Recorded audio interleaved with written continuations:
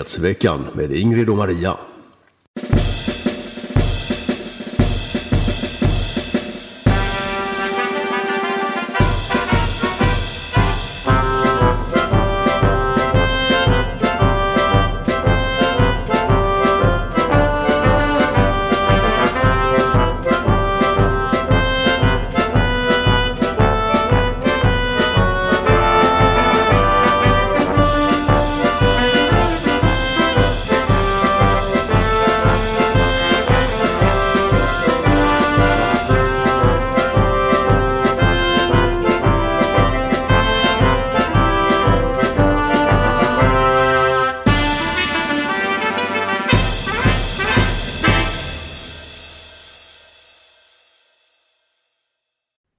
Välkomna ska ni vara till Nyhetsveckan nummer 224. Jag heter Ingrid Karlqvist och med mig som vanligt bästa vännen, bästa kollegan Maria Selander. God dag alla. Idag heter programmet Bluffkuppen. Vad menar vi med det? Du ville ju först ha en rubrik i stil med någonting om 6 januari och så sa jag att nej, men det fattar inte svenskar vad det är. Det datumet betyder inte så mycket för de flesta svenskar, men för amerikaner gör det. Det var nämligen den dagen 2021 som stormningen av Kapitolium ägde rum. Detta försök till statskupp. Och vad är det vi ser på bilden där? Jo, vi ser ju Kapitolium i bakgrunden och alla de människor som var där, och de absolut allra flesta var fredliga. Ni ser de har Trump-plakat och de har amerikanska flagga. Och så är det ju då Donald Trump som de ville visa sitt stöd för, och de menade att han hade blivit bestulen på valet. Och så är det ju QAnon-schamanen som ju var den som i efterhand kom och kallat liksom att han var ledare för den här statskuppen, fast i själva verket var det så att alla såg ju honom för att han var så speciell ut med sina horn och päls och målade i ansiktet och bar överkropp. Så han hade ett par mjukisbyxor och någonting. Detta var ju i januari, var det inte kallt? Hur kunde han gå omkring med så lite kläder? Mjukisbyxor och bar överkropp. Ja, han lyckades hålla sig varm med ett bankande varmt nationalisthjärta eller någonting. Jag vet inte. Det här är ju en person som har dokumenterad psykisk ohälsa, ska vi säga. Ja, och vi ska då berätta det är ju det som Tucker Carlson har gått ut med. Måndag, tisdag och onsdag. Igår hände det något konstigt som vi ska komma tillbaka till. Det verkar som att Tucker har blivit tystad av Fox News. Inte helt och hållet, men han visade inte upp något nytt i gårdagens program. Och så ska vi också prata om förtroenderaset som har drabbat lite olika delar av det svenska samhället. Och sen så ska jag dessutom säga att det är torsdag den 9 mars 2023 och vi har några platinasponsorer. Vi har först Inger E som skriver 1000 tack för ett mycket bra arbete. Och hon skickar en jättefin slant. Och så har vi Jonas D som skriver längtan nummer 2 2023. Tack Jonas, vi hoppas att det är oss du längtar efter och att denna längtan tar sig uttryck i form av en platinadonation. Och så har vi en anonym CE och ni ska naturligtvis ha stort tack för att ni bidrar till vårt Sverigeräddande opinionsbildande arbete, och även ni som har skänkt ett mindre belopp ska ha stort tack, och ni kommer upp i remsan som vanligt. Hej där, gå in på ingridochmaria.se och stötta oss med en slant, stor eller liten. Vi är så tacksamma för all hjälp, och ni är en del som har hörsammat detta och börjat haka på den här trenden att kanske swisha eller donorboxa ett lite mindre belopp. Det är inte alls meningslöst. Känn inte så, en 50-lapp eller vad det nu kan vara. Är det tillräckligt många som gör det så har det jättestor betydelse. Så att känn inte att alla måste bli platina-sponsorer. Ingrid och Maria.se, där finns all information. Och ni kan också hjälpa oss på YouTube och Rumble med att tumma upp, eller hur Ingrid? Ja. Och även SwebTube har en tumma upp-funktionen. Och kommentera och dela. Det hjälper oss mycket. Men Ingrid, kan du inte ta och berätta för oss vad det här förtroenderaset handlar om? Det är alltså en rapport från Medieakademin, vad jag begriper. Ja, Medieakademin leds ju numera av den här Emanuel Karlsten som ibland är bra och ibland är jättefånig. Men den har funnits länge och den har då länge bland annat mätt svenskarnas förtroende för partier, organisationer, medier och företag och så. Det är väldigt intressant. Och då var det så att Frihetsnytt ringde upp mig häromdagen och ville då göra en intervju med mig om vad jag trodde att de här olika förtroenderasen kunde bero på. Och det som är mest sensationellt är ju regeringens förtroendetapp. Från att ha haft ett förtroende på 50% har man nu fallit till 34%, vilket är ett tapp på 16 procentenheter. Och det är ju sanslöst mycket. Och då kan man ju undra så, vad beror det här på? Är regeringen så usel? Är det verkligen så många som har slutat och tro att den här regeringen efter 5 månader vad det är, ska kunna göra någonting på de 4 år de har på sig? Mm. Nej, men alltså Frihetsnytt skriver ju det också. Det har varit den utlovade pausen i amorteringskraven.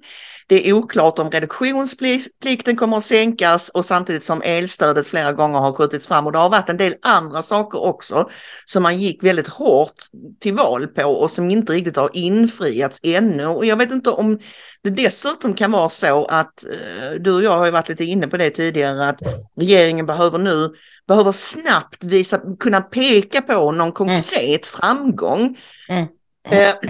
För att som det är nu så rullar det ju bara på med våldtäkter, med rån, med mord, med allt det här hemska. Jag tror att det här, en av svenskarnas, förutom då den ekonomiska krisen, livsmedelspriser och allt det här som ju liksom inte bara beror på regeringen utan på att vi har en global kris på olika plan, så tror jag att man hade velat se mer snabb verkstad i de delarna där de faktiskt hade kunnat göra någonting väldigt fort. Jag menar, det är folk... Det känns som att det här att det ska utredas hit och dit och folk hade förväntat sig mer av mer i form av snabba åtgärder. Ja, och framförallt efter alla dessa år med sossar och miljöpartister så var det nog många som sa, frisk fläkt, nu ska det hända grejer. Och sen så hade de, tror jag, orealistiskt höga förväntningar. Jag tycker att det har gjort fel på en massa saker. Det här med reduktionsplikten framför allt, att inte bara säga så, den ska ner, vi ska göra det så fort det bara går, men den ska ner precis som vi lovade. Och är det då så att de inte kan göra det därför att det är skrivet avtal, då får de gå ut och tala om det. Sossarna har gjort så att vi inte kan komma ur det här förrän 2024 eller vad det nu är för någonting. Det är ju det de ska göra. Och det retar jag mig på, att de sitter så passiva. Men kan det inte vara det att man vill inte dra det här offerkortet som ju sossarna aldrig drar sig för? Du vet, det här att liksom skylla på den andra sidan och peka finger mot dem, att Tidöpartierna vill inte vara sådana. Man är lite för fin i kanten helt enkelt. Ja, fast om det nu är som jag misstänker att sossarna har skrivit avtal med de här liksom Prim och de som helt plötsligt då jag tror de inte får bygga sitt sånt där vad det nu heter verk på västkusten där, raffinaderier, just det. Och så helt plötsligt så ska de istället tjäna en massa pengar på det här, att de får slänga i en massa skit i dieseln och bensinen. Och att de är lovade detta till ett visst år. Det tycker inte jag är att skylla på den andra. Det är ju att tala om sanningen. Och det är sanningen vi behöver komma tillbaka till. Ja, men regeringsovana då bland de här partierna. Sossarna är så slipade. Säga vad man vill, men de är så slipade. De vet precis vilka talking points, alltså vad är det media plockar upp. De vet hur de ska formulera sig, hur man ska polarisera det här som journalister älskar.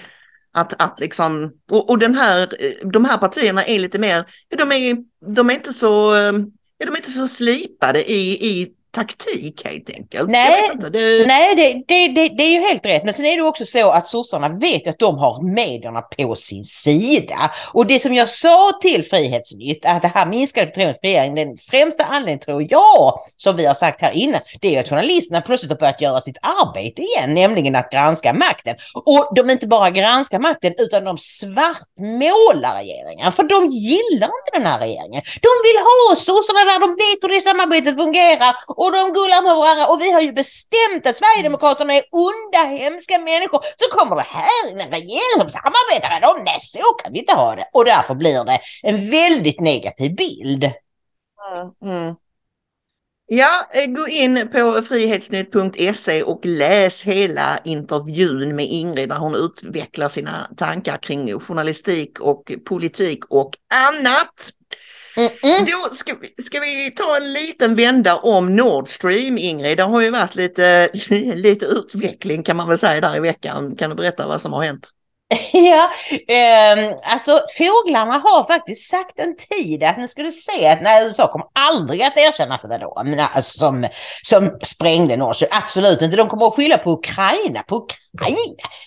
Mitt uppe i ett krig. Och skulle de ha möjlighet och tid och liksom kunskap att göra det? Jag vet inte hur de kommer att skylla på Ukraina. Och mycket riktigt, häromdagen så kommer det då ut uppgifter, märkligt nog, både i ett par amerikanska och ett par tyska medier samtidigt. Och de är väldigt lika varandra, de här artiklarna. Det är en pro-ukrainsk grupp som ligger bakom Nord Stream-sprängningen. Alltså det är inte Zelensky, det är inte den ukrainska militären, flottan, nej, det är en grupp som vill Ukraina väl. Men om de är ukrainare eller vad de är, det vet man inte. Men de gjorde det för Ukrainas skull. En pro-ukrainsk grupp, som sagt, det kan ju tolkas väldigt brett ju. För att som många påpekade på Twitter så kan ju USA idag betecknas som en pro-ukrainsk grupp. Men de som spräckte detta först, det var ju det tyska Die Zeit och New York Times. Och hela historien är så skrattretande töntig. Det är de här, var det 4 personer som skulle ha hyrt någon båt av ett företag i Polen och tuffat ut på Östersjön 6 personer. 3 veckor före attacken. 3 veckor före attacken avseglade för Rostock. Och sen ska den ha setts vid Kristiansö som ligger strax utanför Bornholm. Själva operationen ska enligt tidningens källor ha utfört 6 personer, 1 kvinna och 5 män. Efter att attentatet uppges yachten har lämnats tillbaka i ostädat skick. Och utredarna har enligt Die Zeit därefter hittat rester av sprängmedel i båten. Det är precis med alla de här terrorattackerna. Du vet, när man hittar deras borttappade pass och allt möjligt. Och till och med här, de är så snälla. De lämnar alltid saker efter sig. Men alltså de här medierna som nu skriver om detta, som alltså vägrade skriva om Seymour Hersh, hans fantastiska avslöjande, och därför att han ju inte hade några namngivna källor. Finns det några namngivna källor i den här historien då? Nej, det påstås vara uppgifter från amerikansk källor inom den tyska utredningen och amerikansk underrättelsetjänst. Så det är bara anonymt och väldigt löst hållet. Och man tar också då höjd för att det kan ju vara en false flag där spåren har planterats för att få det att framstå som att Ukraina ligger bakom. Det är så dumt alltid, så att hur någon enda människa ens kan överväga och tro på det här är ett mysterium för mig, Ingrid. Ja, och jag tror inte faktiskt att USA tror att någon kommer att tro på det. Ja, kanske de mest hängivna dårarna. Men utan det är helt enkelt bara att blanda bort korten. Nu finns det ytterligare en teori. Ja, det finns så många teorier och det går inte att veta vilket som är sant. Det blir snarare så. Ja, och det är ungefär så som de har gjort med covids ursprung, det här med labbläckarna och det också. Nu när det kom fram att det var nog en labbläcka, och det har ju många av oss vetat rätt många år, att det är klart att det var det. Då säger de att det är också en teori. Nu kan vi se att vi vet inte. Vi vet helt enkelt inte. Säger de då. Och nu gör de samma sak här. Titta, nu kom det en teori till. Alltså vet vi inte. Och kan säga någonting. Men vi ska bara kort säga innan vi kollar på när Redacted garvar läppen av sig åt den här dumma teorin. Så ska vi bara konstatera att Kreml är måttligt roade av det här, och Dmitrij Peskov som är då talesperson, han säger att det här är tydligt att det är en koordinerad matning av media. Och ryssarna frågar ju sig skulle jag vilja säga, varför det inte är någon enda kotte som är intresserad av en oberoende utredning. Vad skulle skadan i det kunna vara, om det nu inte är så att någon inte vill att det är något här som inte ska komma fram? Precis. Men eftersom det är högsta mode att hata Ryssland, så spelar det ingen roll vad de säger, det spelar ingen roll vad de ställer för krav, hur rimliga de än är, för det är ju Ryssland ju. Det är Putin, han är galen, han är mördare. Det kan inte komma något gott ut av det. Framförallt inte om det skulle gynna Ryssland. Där är väl även andra länder, även Kina har väl backat det här med oberoende utredning. Men västländerna har väl börjat ana sig till den nya axeln där med Kina och Ryssland. Och kanske även Indien och Iran och vilka som nu kan tänkas ingå i den sammanslutningen. Men då ska vi ta till, det var ganska roligt. Clayton Morris berättade det, att när han läste den här storyn så spottade han ut sitt morgonkaffe. Det bara sprutade ut för att han började skratta. Han kunde inte tro sina ögon, och så här lät det när Natalie och Clayton pratade om det här om dagen. New York Times, not to be outdone, out with a brand new Nord Stream pipeline story today. This comes a month after legendary journalist Seymour Hersh confirmed that the United States blew up the Nord Stream pipeline. Now the New York Times has their own spin on this story. Here is the headline. And I almost spit out my coffee laughing at this story. Just remember, by the way, that the New York Times is the number one mouthpiece of the intelligence community. That's not me saying this. That's, in fact, 25-year veteran of the FBI, John DeSouza, who worked on their anti-terrorism task force, calling the New York Times the mouthpiece of the intelligence community. If the intelligence community wants a story out there, they go the first place they go is the New York Times. So here is the headline this afternoon. Intelligence suggests pro-Ukrainian group sabotaged pipelines, U.S. officials say. New intelligence reporting amounts to the first significant known lead about who was responsible for the attack on the Nord Stream pipelines that carried gas from Russia to Europe. Oh, wait a minute. New intelligence amounts to the first significant known lead? That's interesting. What blinders much? Like, what about Seymour Hersh's piece a month ago that the New York Times, by the way, ignored and he brought it to them and they decided not to publish it. So he published it on his Substack.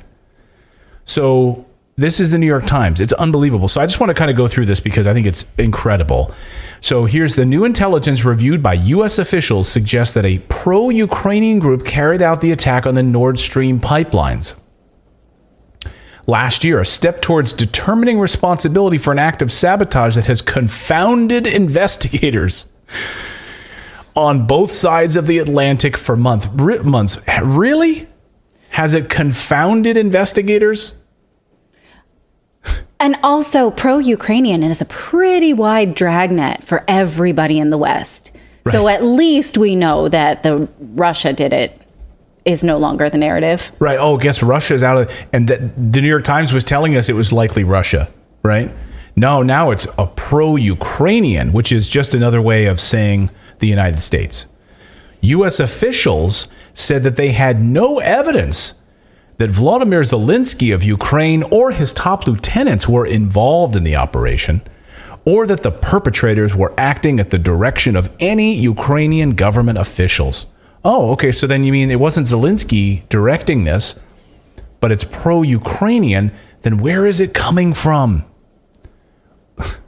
The brazen attack on the natural gas pipelines which link Russia to Western Europe fueled public speculation about who was to blame and they start with Moscow. From Moscow to Kiev to London to Washington, or Kiev and London to Washington, it's now remained one of the most consequential unsolved mysteries of Russia's year-old war in Ukraine. Really? Okay. But making that link. Sorry. Yeah, go ahead, Philip. You go ahead. No, I was just going to say, like, so how can you have an investigation that shows, okay, we know who did this, but we don't know who did it. We know their ideology, but we don't know who did it. Right. Yeah. You know what I mean? Yeah. Like they definitely like strawberries. Group. Yeah. How do you know? Yeah, exactly. Yeah. But we don't know who it was. We know that they're pro-Ukrainian, but we're just going to stop short of. So this is they liked cookies and they were blue and furry. Yeah, they wore white suits. Like we know all that. They wore cone hats and they were burning things. But we really can't figure out who that is. So U.S. officials said there was much they did not know about the perpetrators and their affiliations. So U.S. officials say. So if you ever needed any more evidence that the New York Times is just a mouthpiece of the intelligence community, here it is. Ja, alltså det här på slutet där det är precis så. Nej, de vet exakt vilken ideologi den här gruppen hade. De var pro-Ukraina, men vilka de var, det har de ingen aning om. Om det är människor du inte har en aning om vilka det är. Hur kan du veta någonting om vad deras syften och åsikter och ideologi är för någonting? Det är jättekonstigt. Har de lämnat efter sig dokument där det står typ heja Ukraina eller någonting? Alltså de är ju roliga där när de driver liksom med han var lång, blå, lurvig och gillade kakor, alltså kakmonstret då i Mupparna. Och ja, de hade såna här konhattar, vad heter det, strutar liksom på huvudet och vitklädda och brände kors, alltså Ku Klux Klan då. Det är liksom samma konstiga narrativ här, men varför gör de då detta, Ingrid, frågar man sig. En som har lite teorier om det är ju vår gamla kompis Gonzalo Lira. Ja, precis, för det är nämligen så här att i förra veckan, innan det här kom fram, så åkte Tysklands förbundskansler Olaf Scholz till Washington för att träffa Biden. Och han hade ingen press med sig, de höll ingen presskonferens efteråt, de träffades i det tysta och sen åkte Scholz hem igen. Ja, Gonzalo börjar med att konstatera att knappt hade då Scholz åkt hem till Tyskland igen förrän både New York Times och Washington Post publicerade artiklar om den här pro-ukrainska gruppen. Och så tog då tyska medier upp det och nu säger den tyske försvarsministern, han hotar med att dra tillbaka stödet för Kiev. Och Gonzalo menar då, nu vet vi vad som var planen med detta. Alltså och han skriver ju här lite längre ner att tyskarna har väl tänkt så här, nej nu, alltså det var ni som gjorde det. Och fy för er alltså, fy för er. Ni har medvetet saboterat vår energiförsörjning. Och antingen så går vi ut och säger det och lämnar NATO, eller så skyller vi båda på Kiev så att vi kan lämna Ukraina. För vi tänker inte skicka några mer stöd till dem. Det är en intressant teori. Det är en jätteintressant teori att han menar på att det är en exit-strategi då i första hand för Tyskland, men kanske även för USA på sikt.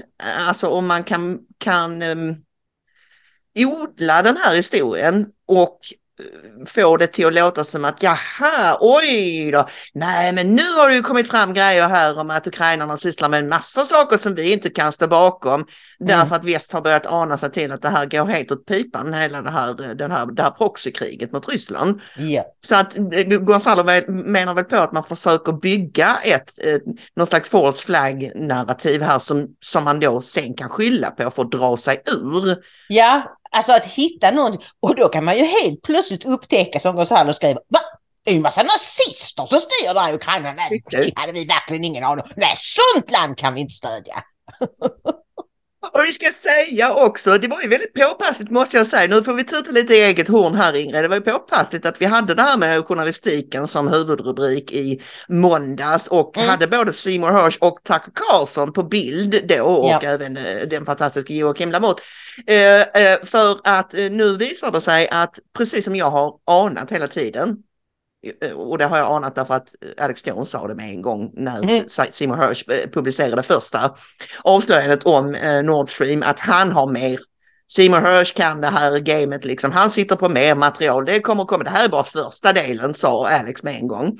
Ja. Och nu säger Seymour Hersh själv att jag ska publicera fler grejer nästa vecka. Och jag hörde ju ett dråpligt klipp från någon podd där han blev intervjuad live, och då säger de alltså det kommer den här nyheten under tiden att hej Seymour Hersh, har du hört detta? Att nu säger de att det var en pro-ukrainsk grupp, och han börjar avskarva och bara nej, så dumma i huvudet kan de väl inte vara, och du vet, men det här måste jag gå och kolla med en gång. Men då säger han både där, och han har sagt i andra intervjuer att nästa vecka kommer jag komma med del 2 i min exposé, och det ska ju bli oerhört intressant att se vad som kan finnas där.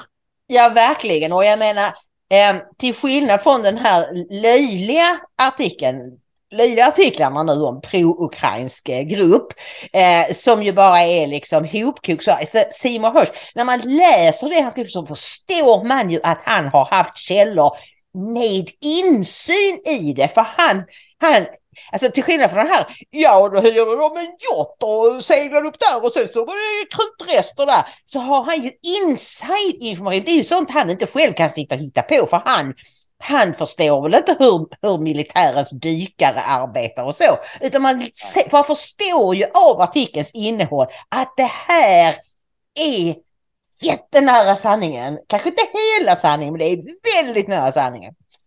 Ja, och det som sagt då, det kan finnas flera sanningar i detta, varav Seymour Hershs narrativ är en del, och sen kan det finnas fler delar, och vi återkommer väl kanske på måndag med lite mer fågelkvitter, och förhoppningsvis så publicerar Seymour Hersh kanske även innan nästa podd, eller åtminstone innan nästa podd. Vi följer utvecklingen med stor spänning i alla fall, men vår inställning är fortfarande att vi tror på Seymour Hersh, och det är de bevisen han har lagt fram, den storyn han har lagt fram. Så att... Helt klart, och det stämmer också väldigt väl med den information jag fick mycket tidigt från fåglarna. Men det som skiljer är ju att det var inte då Norge som hjälpte, utan att det var UK, alltså Storbritannien. Det är fåglarnas version. Och sen ska vi väl då säga också, nu ska vi gå över på det här med Bluffkuppen. Och Tucker Carlson, det berättade vi ju redan i måndags, att han planerade att han skulle leverera det här materialet. Och det gjorde han. Han körde stenhårt på måndagen.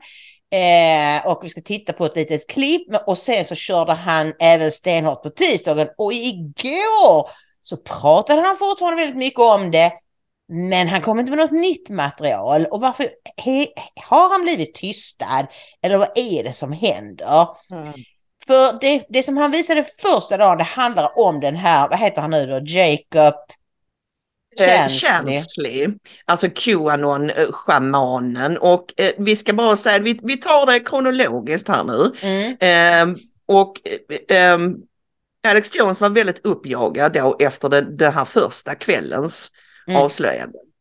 För det är alltså, det handlar om 44 000 timmar med övervakningsfilmer. Från 41 eller 44 000, men drygt 40 000 timmar. 40 000. Och Clayton på Redacted hade ju räknat ut att man skulle behöva sitta i dygnet runt i 13 år om man själv skulle titta igenom allt detta. Men det är ju jättemånga olika övervakningskameror som har spelat in samma saker. Så att man får ju vara ett helt team som kan scanna av det här ganska snabbt. Och de har ju jobbat med det i 3 veckor hos Tucker. Ja. Han och hela hans redaktion, alla hans medarbetare. Men det intressanta är, och folk kanske inte, varken i USA eller här i Europa, var riktigt medvetna om att av de här 44 000 timmarna eller 40 000 plus timmarna, så är det väldigt lite som har visats för i offentligheten tidigare. Och det är det som är Tuckers stora skop, att de har väl kanske inte tittat igenom alla 40 000 plus timmarna, men de har fått, det är alltså kongressens nye talman, Kevin McCarthy, heter han det? Fick jag rätt? Ja. Det är han som har gett Tucker och hans redaktion tillgång till alla de här övervakningsbilderna, och det är ingen som har fått det tidigare, inte ens de som har ställts inför rätta eller gripits i samband med 6 januari.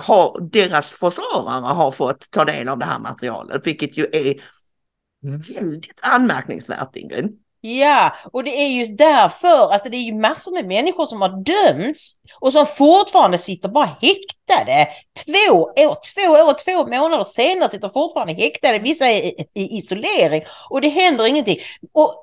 Men varför? Vi har ju sett filmer som visade, inte exakt det som Tucker visar nu, men det är ju därför att vi har letat på nätet, på YouTube, bland folk som har lagt ut egna filmer och så. Men de flesta amerikaner som bara tittar på CNN och MSNBC och vad det nu är, de har bara fått se de ganska få minuterna där det var väldigt våldsamt. Alltså, våldet bestod ju av att det fanns de som slog sönder fönster för att komma in, som sparkade upp dörrar och det blev väl ändå något visst handgemäng någonstans. Men det har de pumpat med och de har ju fått bilden av att det här var så nära en statskupp man kan komma. Men som tur var så misslyckades den och de här liksom, kongressledamöterna flydde för sina liv. Bland annat AOC då, som vi hånade. Hon satt där och berättade. Hon var i ett helt annat hus. Hon behövde inte, hon låste sin dörr, men det hade hon inte behövt göra. Hon var i en helt annan byggnad. Så folk har ju säga i vem AOC USA är, det kanske inte folk vet. Ja, du så jag kommer aldrig ihåg vad hon heter. Alexandra Ocasio-Cortez är väldigt vänsterlutande demokrat. Hon beskrev väldigt sådär målande. Alex Jones Company gjorde en sån här satirvideo på när hon nästan beskrev det som, ni vet, yxscenen i The Shining när Jack Nicholson ska slå sig in på toaletterna. Och då bang, bang, bang. Och där satt jag och gömde mig på mitt kontor. Och som sagt var, hon var inte ens i det huset när det hände, så det var ju en ren lögn. Som så mycket annat kring detta har det visat sig. Fortsätt. Ja, och det är ju just det som är det fantastiska, att nu får hela USA, ja hela världen se att de har alltså valt ut det lilla och blåst upp det som om det var liksom det värsta som har hänt i amerikansk historia sedan liksom inbördeskriget. Och nu visade han bland annat hur den här QAnon-schamanen gick omkring. Poliserna öppnade dörrar för honom och poliserna var ju beväpnade, de hade kunnat gripa honom när som helst. Och nu ska vi titta på det klippet som Tucker visade i måndags. Hundreds and hundreds of people, possibly thousands, over the course of about 2 hours. The crowd was enormous. A small percentage of them were hooligans. They committed vandalism. You've seen their pictures again and again. But the overwhelming majority weren't. They were peaceful, they were orderly and meek. These were not insurrectionists, they were sightseers. Footage from inside the Capitol overturns the story you've heard about January 6th. Protesters queue up in neat little lines. They give each other tours outside the speaker's office. They take cheerful selfies and they smile. They're not destroying the Capitol. They obviously revere the Capitol. They're there because they believe the election was stolen from them. They believe in the system. Here's the man you've heard referred to as the QAnon shaman outside the Senate chamber. These are not rioters. These are people who wandered over from a political rally. We will not let them silence your voices. After the rally, they walked down Pennsylvania Avenue, where organizers had secured a federal permit to hold a legal rally on the grounds of the Capitol. I know that everyone here will soon be marching over to the Capitol building to peacefully and patriotically make your voices heard. Once at the Capitol building, things began to get chaotic. Capitol police officers fired tear gas into the crowd. A few at the front of the herd broke windows. Someone opened the doors, and many hundreds of others just walked in. We're going to make that the story. Of course, they did make it the story. And at the center of it, the single most famous person arrested that day was a Navy veteran from Arizona called Jacob Chansley, often referred to as the QAnon shaman. The so-called QAnon shaman. QAnon shaman. Someone named Q Shaman. Jacob Chansley became the face of January 6th, a dangerous conspiracy theorist dressed in outlandish costume who led the violent insurrection to overthrow American democracy. For these crimes, Chansley was sentenced to nearly 4 years in prison, far more time than many violent criminals now receive. What did Jacob Chansley do to receive this punishment? To this day, there is dispute over how Chansley got into the Capitol building. But according to our review of the internal surveillance video, it is very clear what happened once he got inside. Virtually every moment of his time inside the Capitol was caught on tape. The tapes show that Capitol Police never stopped Jacob Chansley. They helped him. They acted as his tour guides. Here's video of Chansley in the Senate chamber.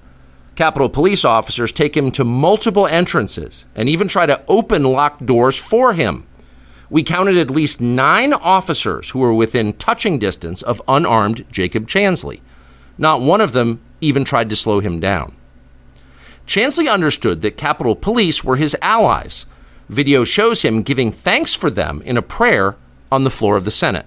Watch. Thank you, Heavenly Father, for giving the inspiration needed to these police officers to allow us in this building.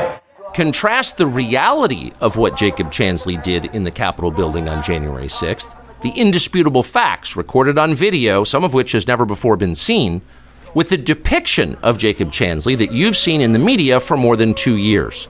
He's a terrorist, they said. He should be killed. Shoot him. Yeah. Shoot him. Like, you burst into the United States, if he was dressed like bin Laden, would you have shot him? Shoot him. Shoot him. It makes you wonder, who are the violent extremists here? Not Jacob Chansley, and the video proves that. But you would never have known from the media coverage.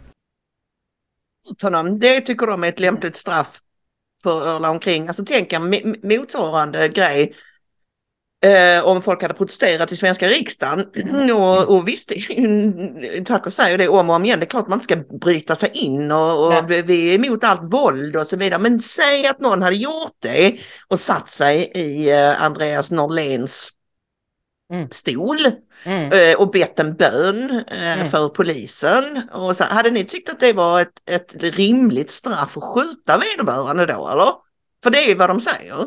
Ja, och det är så hemskt, Maria. I gårdagens program som jag sist hittade på YouTube, där pratar Tucker med den här Jacob Chansleys försvarsadvokat. Och han berättar ju då att han har ju försökt att få ut material. För att det enda han har fått se det är ju när de har liksom vinklat till det att han skriker vid något tillfälle och sådär. Och han hade ingen aning om vad den här killen egentligen hade gjort när han var där inne. Han har ju bara den här 6 januari-kommitténs bild av det. Och då så säger han nu, han är helt chockad efter att ha sett detta. För nämligen är det så att han var ju då soldat, men redan för 15 år sedan blev han diagnostiserad med en psykisk sjukdom. Han är väldigt intelligent enligt advokaten och väldigt, väldigt snäll, men han är alltså inte psykiskt frisk. Och han erkände ju sig skyldig och dömdes då till 4 års fängelse. Och jag vet inte om man kan klaga nu så här i efterhand, men de som fortfarande sitter häktade och nu har sett detta, de har ju begärt att deras rättegångar ska skjutas på framtiden. Nej, har domstolarna sagt. Nej, du ska komma in här den 27 mars. Det har vi inte tid att vänta på. Så det är galet de här rättsprocesserna, hur det har skötts. Det är bananrepublik så det bara smäller om det. Deras försvar har inte fått tillgång till material som de naturligtvis har laglig rätt att få tillgång till. Och jag kan ju tänka mig att en sån som Jacob Chansley, QAnon-schamanen, de har ju skrämt livet ur honom och sagt att antingen erkänner du detta och detta och detta eller så låser vi in dig i 50 år eller för resten av livet. Ja, jag tror det också. Det är så äckligt alltså, och den här intervjun med hans försvarare var verkligen skakande tyckte jag. Och det märks att Tucker också var väldigt berörd av hans öde. Han sa ju det, för nu har ju hela helvetet brutit lös kring Tucker. Nu bombar, vi kommer strax till det.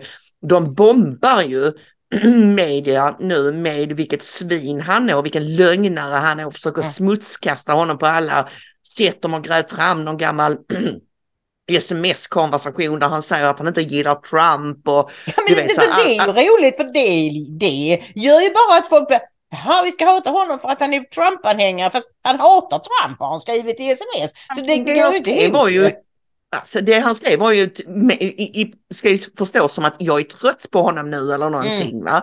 Och det är ju inte varken här eller där, va? För att grejen med Tucker är ju att han är journalist. Ja. Och en riktig journalist i den meningen att han följer alla spår vart de än leder, alldeles oavsett hans egna politiska uppfattningar. Ja. Det är ju det som hedrar honom så mycket, och det är ju det som gör att man blir så rädd för den andra sidan som tycker att det är självklart att man ska låta sig ledas av sina egna politiska uppfattningar i alla lägen. Det är faktiskt ofattbart. Ja, nej, men det märktes på Tucker att han kände verkligen med den här Jacob Chansley som nu, vad jag förstår, han sitter ju i isolering eller alltså inlåst. Och ja, det gjorde han när han var häktad i alla fall. Men nu sitter han kanske i något vanligt fängelse. Men liksom Tucker sa ju flera gånger. Men alltså varför är han inte utsläppt? Varför är han inte titta på de här bilderna? Det är intressant.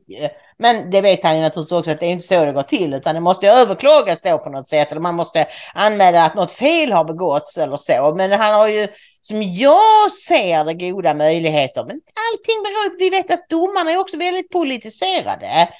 Alltså de tillsätts ju politiskt, så att det beror sig på vilka domare. Ja, och framförallt är det så här, Ingrid, det är ju det vi har haft, tror jag, uppe på tapeten tidigare med Julian Assange. Om han skulle utlämnas till USA så skulle han hamna i en domstol just i Washington DC, och det är det sista stället man vill hamna på om man liksom är dissident eller du vet. Och det är ju där alla dessa rättegångar äger rum eftersom brottet skedde i Washington. Exakt, så det är sämsta tänkbara utgångsläge för dem. Men hur reagerade nu Trump på allt detta då, Ingrid? Jo, det var ju faktiskt tack vare Trump vi fick reda på, eller vi i alla fall fick reda på, att det var Kevin McCarthy, den nyvalde talmannen i representanthuset, där ju nu republikanerna har majoritet. Det har de inte i senaten. Då skriver han då på sin sociala medier-sajt Truth Social att det är fantastiskt mod som har visats av Kevin McCarthy när han har lämnat över de här 40 000 timmarna film till Tucker Carlson, så att vårt land och hela världen kan få se vad som egentligen hände under 6 januari. Och han tackar dem då. Och vad skrev han i... Han har ju skrivit en massa saker i känd stil, men han gratulerar Tucker Carlson till det här stora scoopet, one of the biggest scoops as a reporter in US history. Och då ska ni veta som sagt att det har inte alltid varit så vänskapligt mellan Trump och Tucker, så att och det här sätter ju ett annat ljus på vad som faktiskt hände. Och The Unselect Committee, de har ju haft en sån här 6 januari-kommitté. Och den säger Trump är en giant scam, en stor bluff. Nu har det visat sig att de har hittat på saker och liksom valt ut det som är till fördel för den andra sidan och sådär. Och så avslutar han då med let them go free now. Då syftar han ju på alla de här människorna som sitter inburade på väldigt märkliga grunder. Och jag personligen, Ingrid, tycker att det är oerhört märkligt att det kan gå till så här ens i en västerländsk demokrati. Att man kan låsa in folk på typ obestämd tid utan rättegång, utan några vettiga anklagelser, utan att försvaret får ta del av all bevisning och så vidare. Det går liksom mot all rättsuppfattning som jag har i alla fall. Men detta bara bevisar ju att hela västvärlden har ju blivit som svenska sossarna. Alltså det är makten framför allt. Vi skiter väl i att vi ljuger, att vi skickar oskyldiga i fängelse, att vi fuskar med valresultat. Det är ju vi som ska ha makten, för vi ska ge alla våra kompisar jobb och vi ska tjäna massor av pengar. Framförallt de amerikanska politikerna, det är ju så. Jag har inte orkat sätta mig in i hur det fungerar, men allt det här med att de skänker en massa pengar till Ukraina, det går sen tillbaka till USA, till politikerna, eller till liksom, du vet, liksom krigsindustrin som i sin tur betalar politikerna. Så de gör det för egen vinnings skull och för att de gillar att sitta vid makten. Och de skiter fullständigt i demokrati, frihet, rättvisa, medborgerliga rättigheter. De bryr sig inte dugg om detta. Och det Om detta verkligen kan komma upp till ytan nu, Maria, med Tucker Carlsons och Kevin McCarthys filmer här, då är det en fantastisk sak som händer. Därför att då kommer hela västvärlden att behöva titta sig själv i spegeln och säga, vad är det vi håller på med? Vi går och klagar på andra länder och beskyller Putin för att vara diktator, men vad är det vi håller på med? Om rötan kunde komma upp till ytan, och som tyvärr finns över hela det politiska spektrat, för vad händer nu då när Tucker har släppt de här bilderna i måndags? Det som händer är att Demokraternas gruppledare Chuck Schumer, han går ut och håller en presskonferens där han kräver att Fox ska sparka Tucker Carlson för demokratins skull.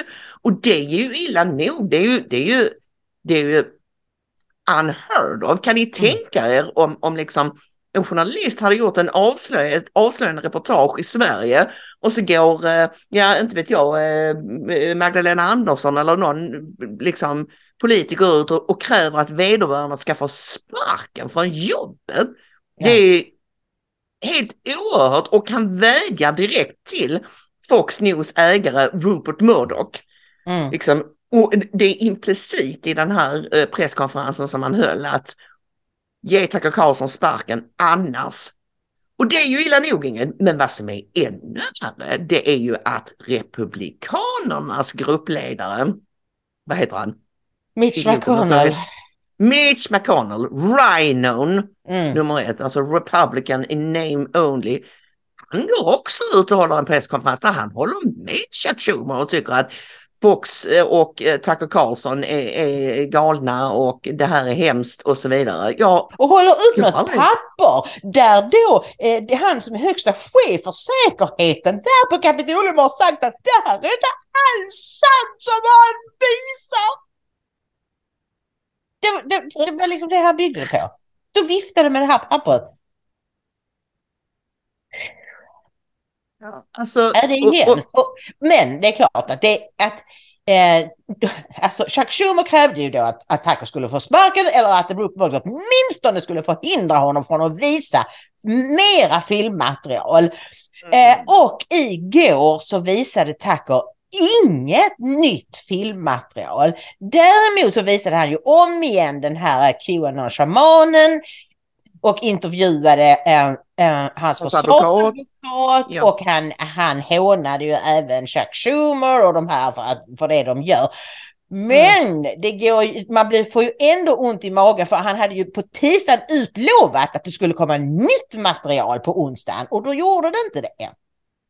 Och redan efter måndagens program, Ingrid, så gick ju Alex Jones ut stenhårt och var så glad, han var så lycklig. Jag har inte sett honom så uppspelt på länge, och sa det här är bara första delen i en flerstegsraket och det här är bara uppvärmningen, det här är bara förrätten. Jag vet vad de sitter på för mer material, och det här är så gött att de tar typ det sämsta först.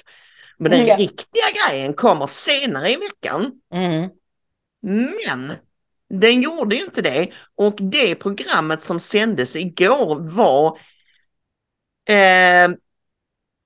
väldigt rumphugget enligt vad vi kan förstå. Det var alltså inte det programmet som de hade tänkt sända, och detta var då efter Chuck Schumers utspel, efter Mitch McConnells utspel, och även att Vita huset hade gått ut och sagt att Tucker Carlson är inte trovärdig och fördömt och liksom antytt att den här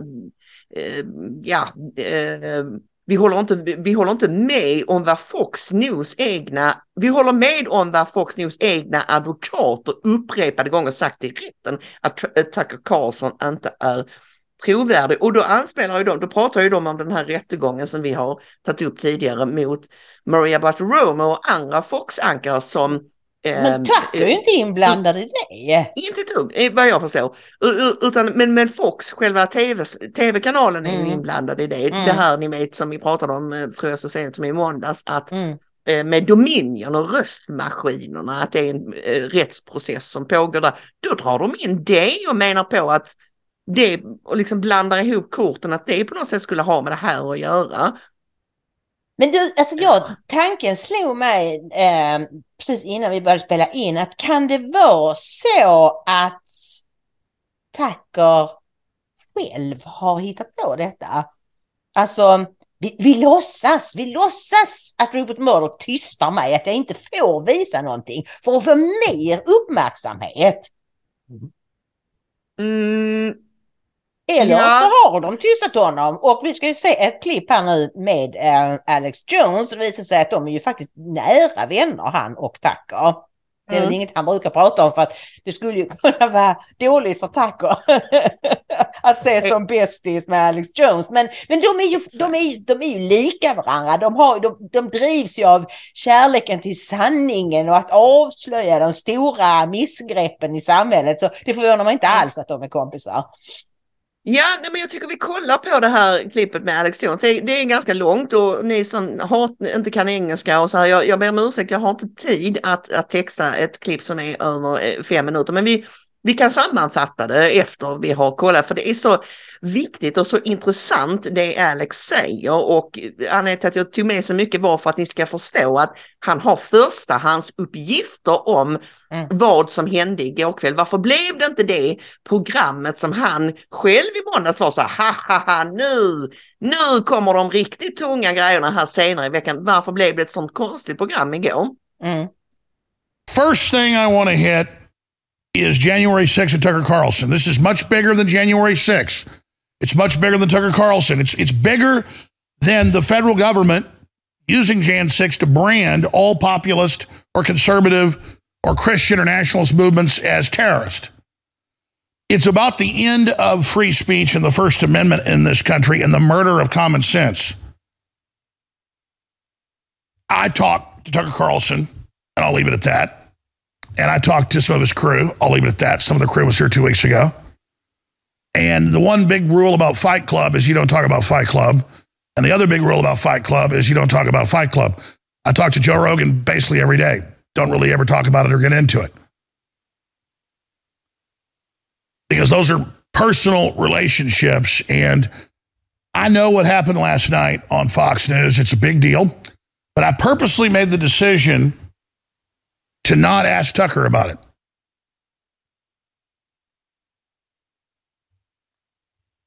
That way I don't violate any of his work he's doing, because I'm going to give him a chance to respond to what's happened in his own voice. But I did know what happened last night watching the show, because I know how the show's produced. I know what was reportedly going to be on there last night, and it wasn't there. So I made some phone calls, and not to Tucker, and I confirmed that indeed what I thought was going on. Steve Bannon figured it out too. I'll be on his show tomorrow morning talking about this, and he contacted his sources and confirmed. So I really wasn't going to talk about this, but Cheryl Atkinson, very respected investigative journalist, has talked to her sources and confirmed it. So they call this parallel construction. Instead of getting it directly from Tucker, because I don't want to really violate our friendship like that, I want to leave him and his show production alone, I went ahead and got it from other people. And it's just, it's outrageous. And that's all I can say. It's huge. And it really is emblematic of the war going on in this country and just how serious and intense it is if somebody like Joe Rogan or Tucker Carlson or Alex Jones or Cheryl Atkinson is going to put it all on the line to bring you the truth, what ends up happening to them. But we saw one of the arch criminals, Chucky Schumer, get up there yesterday on the Senate floor and say, listen to me, Murdoch, we're going to destroy Fox News. Just like he told Trump, we're going to destroy you using the deep state, the intelligence agencies, if you don't shut Tucker down and not let him air what he's about to air tonight. Because you know they got his phones tapped. You know they're spying on Carlson. No way he could run his show out of D.C. or New York. That's why he runs it out of Florida and Maine. And I'm not going to get into all the inside baseball about this today. I'm going to cover it at the bottom of the hour. I'm going to cover some other news before then, and then I'm going to cover what's really going on at the bottom of the hour. But here's the bottom line. the deep state muscled in and put incredible pressure on Tucker, who was bringing the goods yesterday. What he told me. And I know what they got. And it was going to devastate the system. Because just the footage we have is the federal informants and provocateurs staging it, attacking, and their own text messages that came out in the January 6th Commission saying they orchestrated the attacks like Ray Epps. But Tucker has the HD of the feds inside, opening the doors, bringing the people in. And he focused on the lies on Monday night. He focused on a lot of other stuff last night, like Capitol Police and how they basically were stood down. That was important. It's groundbreaking. And by what he's done is make it the main focal point of discussion, the top story in the United States the last 3 days. And so that's bringing forward all the research and news that's already there that proves this was a provocateur staged synthetic event.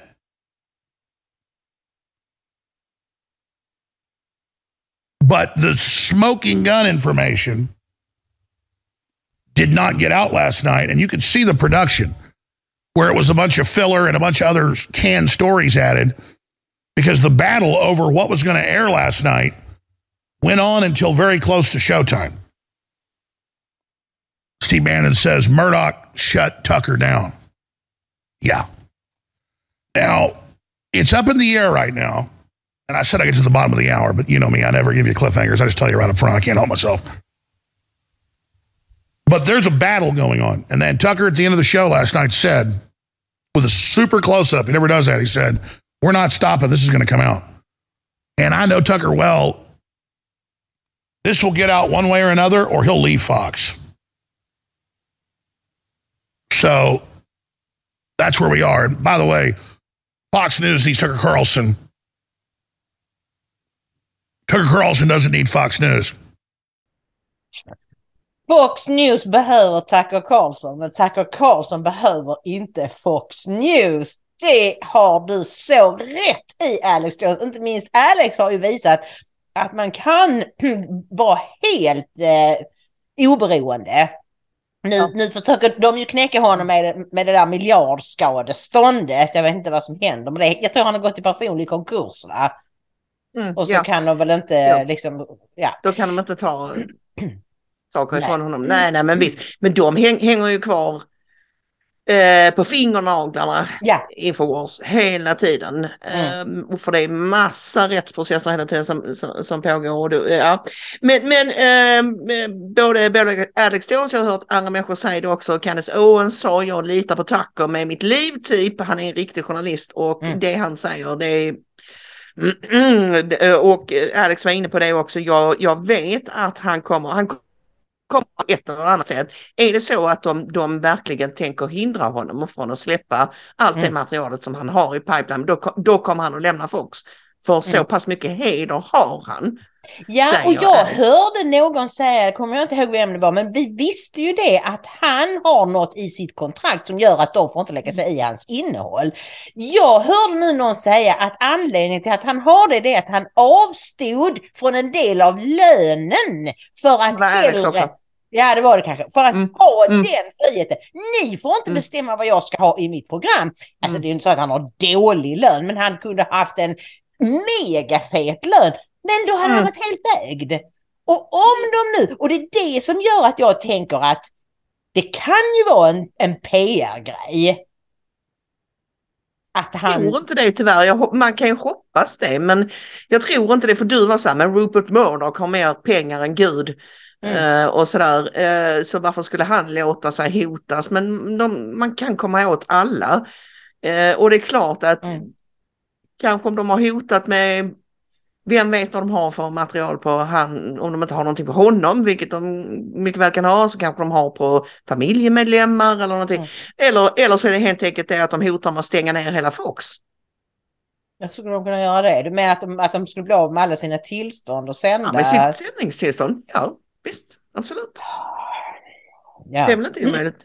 Inte alls. Men Tucker kommer ju att tuffa på här idag är det torsdag. Och han sänder idag och imorgon. Så vi får väl se om det här tydligen, det som Alex Jones kallar the smoking gun och det som Alex var så uppjagad över i början av veckan. Att, jag vet, den stora grejen kommer senare i veckan. Om det nu verkligen kommer idag eller och imorgon. Det han säger det är ju att den grejen som han då vet vad det är, men han säger inte vad det är för han vill inte ta nyheten ifrån sin gode vän Tucker. Han säger att det kommer att krossa systemet. Vad vi längtar efter att få se detta, Maria. För vi vet att om vi någonsin ska få ordning på västvärlden så måste systemet krossas. För systemet har infekterats, smittats av alla dessa globalistmänniskor, maktmänniskor som inte bryr sig ett dugg om sina folk utan bara om sin egen vinning. Absolut.